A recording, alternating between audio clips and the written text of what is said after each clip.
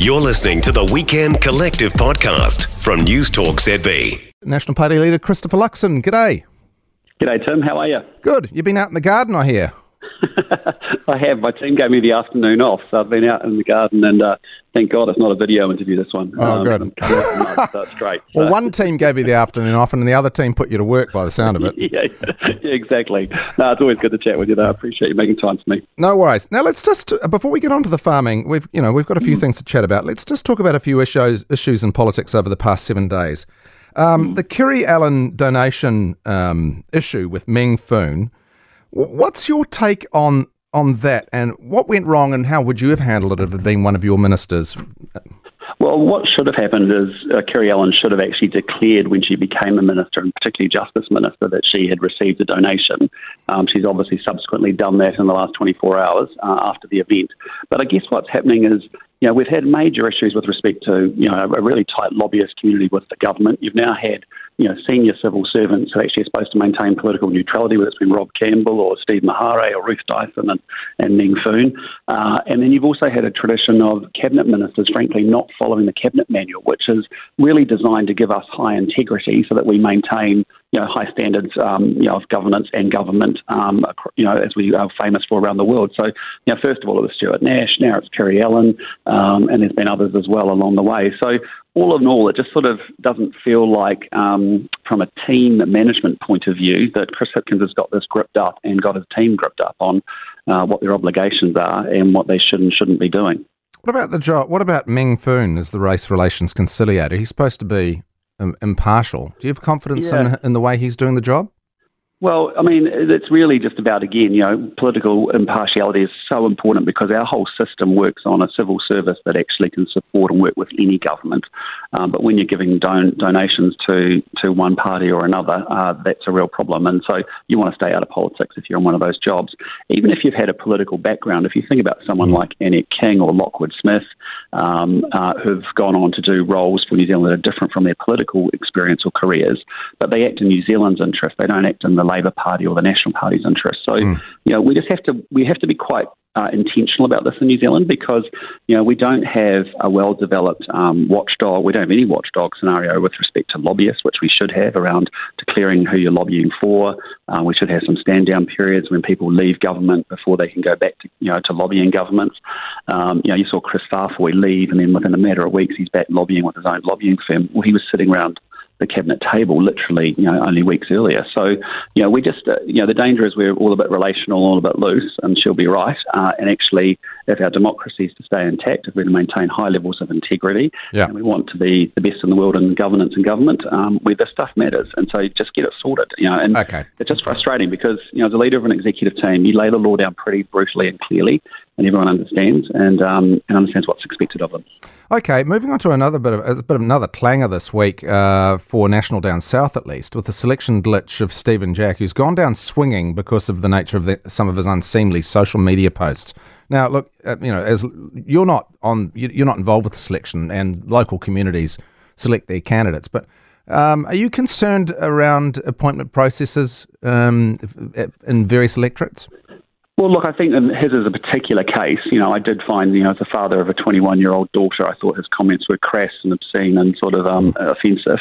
And so I think it's entirely right that he resigned. And then there were subsequent, posts, and it just underscored why it was so important. I think, frankly, his reaction afterwards also underscores he probably hasn't got the judgment to be a good MP anyway. So that's good. And most importantly, the party moved with incredible speed and actually fronted up to that and dealt with it. And we've got standards. And as I said to the party, I expect the standards to be maintained. And if that means it's uncomfortable from time to time, so be it. But we are going to have standards in the National Party. So, that's that part of it. I'd just say on the other side, though, that, with Sylvia Wood as a new president, me as the new leader, we spent the first Christmas, a year ago, just going through code of conduct standards, expectations, profiles that we need to get in as candidates. And I look at the candidates that we've got coming through, whether it's been, Katie Nimmin and Catherine Wedd in Hawke's Bay, whether you look at Frances Hughes and Mana, you look at Dale Stevens. We've got a whole bunch of great, James Christmas, Scott Sheeran, some fantastic candidates coming through. So I think we've done a great job of attracting people to politics, which is not easy in this day and age. There's not a lot of good people who want to come into political life, and the fact that they are and they're up for it and they're aligned with our values and they want to step up and do it is fantastic. Okay, now I promise we will get onto the farming announcement in a bit more detail, but there was another announcement, of course, just recently from Australia, which has made some big changes for New Zealanders to live in Australia, which to me feels like a major victory for Australia. So the challenges, are you worried about an exodus? And actually, what would you do confronting the fact that all of a sudden Australia's just got a lot more appealing? Yeah, look, I think there's three things to this, Tim. I think the first thing is for individual Kiwis, it's fantastic news because it's something that successive governments have advocated for some time. And so, at a personal level, I understand for New Zealanders it'll be a really good thing. I think it's a killer move from Anthony Albanese. I think he's been incredibly smart, saying, look, I've got major job shortages everywhere, and if I can open up a market that is close by that has very similar and well-trained people to come here, that would be fantastic too. So good on him for doing the right thing by his country. But it just puts the pressure back on Chris Hipkins and future national governments to make sure that we are building a country that has huge opportunity for people. We want this to be the place that if you've got an idea, business idea, want to start a business, it's easy to do so and you can do so. If you want to raise your family, if you want to do something in the community, this is a place to do it. So it does put huge pressure back on and say, well, now you can't stop it, so you can't stop New Zealanders going to Australia, but you actually better make New Zealand a much more compelling place to stay, and that means getting to work on the cost of living, growing incomes, dealing with infrastructure, health, education, and law and order. Three occupations just off the top of my head come to mind: teachers, nurses, doctors. And I can imagine that if you're a young teacher or nurse or doctor, then Australia's looking very appealing. How much can we afford to bid against Australia when it comes to these professions? Well, we have to do the very best we can, but the issue is, it was interesting. I had an intermediate school teacher and his partner, who was a nurse, come up to me a couple of months back, and they just said to me, Chris, we've been saving for a house, we've got an Excel spreadsheet, we've got good jobs with average incomes, it's all, we're trying to work hard to get a deposit for a house, but our landlord this week took our rent up another $50, and for the first time last night, we actually started looking at employment opportunities in Queensland. Don't want to go, families all here, love New Zealand, but actually we just can't seem to get ahead.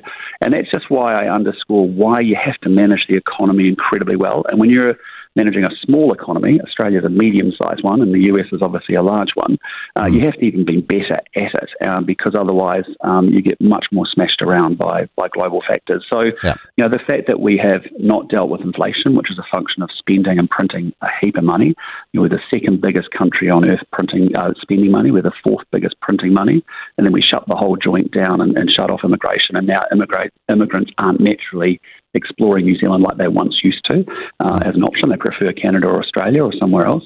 So, that led to inflation, that leads to high interest rates, that leads to recession, and then you lead to unemployment. So, this stuff's serious stuff, and that's why you've got to manage the underlying economy really well. Okay, getting on to the farming announcement, lots of things to get into there. First one that will make people a little uneasy, just intuitively, is the restoring of live animal exports. What do you say to those people who are like, oh, God, I don't like the sound of that? Yeah, look, the first thing is that New Zealand's economy is now shrinking, and we don't have the luxury of just turning off $500 million worth of income for New Zealand as a country. So that's the sort of one point. The second point is it's completely conditional on two things before we start it up. One is we need to have gold standard animal welfare. There is some very poor operators out there in the global world for live exports, and then to get a proper ship, for example, Tim, is about $100 million.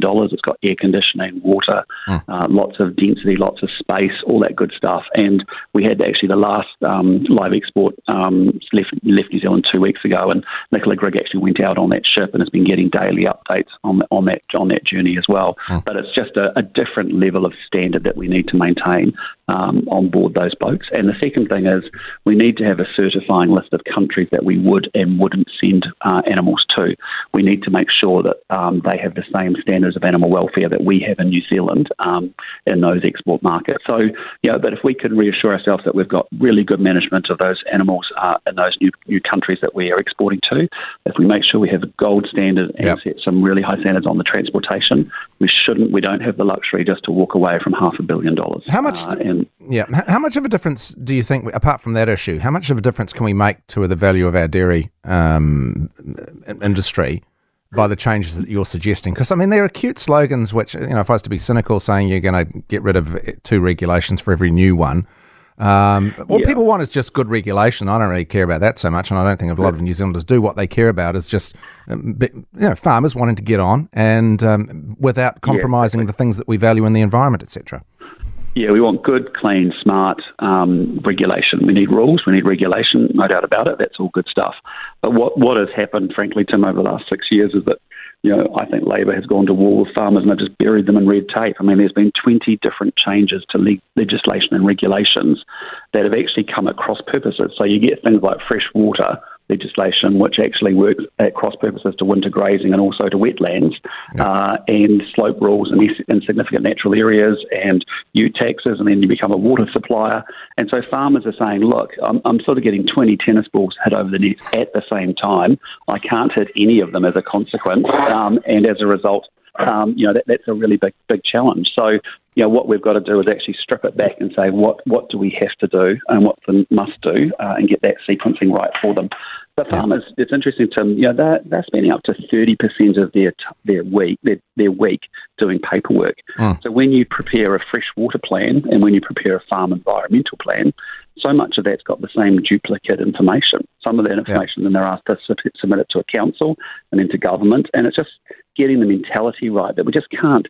Someone asks them, probably with good intention for some information from farmers, but it ends up creating a heap of work. And we have major challenges with our farming community with respect to mental health, and part of it is just being stressed out because they don't feel we value them, they don't feel we love them, but then we make it unworkable by giving them a whole bunch of stuff that you can't complete one piece of regulation because the other bit's badly drafted or is working at cross purposes to it. Okay. So that's the rationale behind those 19 actions. Say, look, let's just have the regulatory load smartly managed. So we need good regulation, but let's do it the right way. What about because the funny thing is for farmers who love farming, might actually also be looking to, at the end of their careers, sell their farms for carbon credits, and that's just been taken away from them. A lot of New Zealanders will like this policy, though, because, it protects some of our valued farmland. But how do you sort of justify that from a freedom to do with your asset, what you want to do? Yeah, property rights, right? Yeah. I mean, I think, I sort of get out to farmers, if not most weeks, every second week for farmyard meetings and cowshed meetings. And one of the big conversations all the time is, look, our rural communities are changing because we've got these people coming in and buying great sheep and beef land in particular, and then converting it across to forestry for carbon farming. And as a result, rural communities change. The kids at the local rural school start to fall. Ancillary businesses in the town start to go away. And it's something that we're going to regret tremendously in 30 years' time. So all we're saying is, look, we respect forestry. It's our fourth biggest primary industry sector. It's important for us.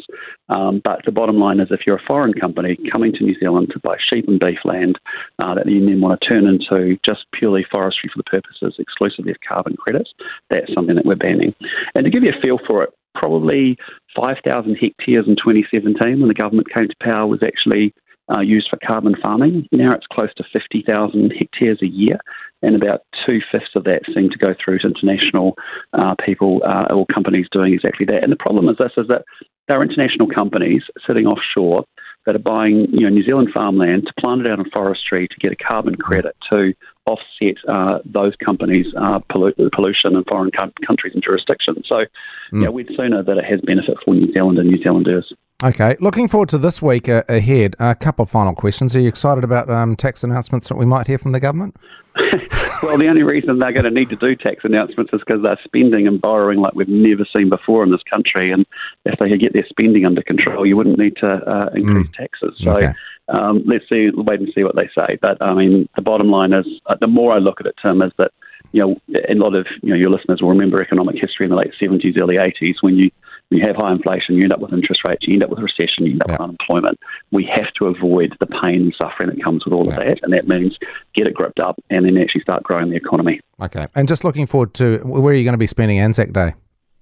I'm actually going to go to the Auckland Domain and do the dawn service, and then I'm going out to Howick, to Stockade Hill, and march in the parade and catch up with the veterans of the RSA in the pub afterwards. Good stuff.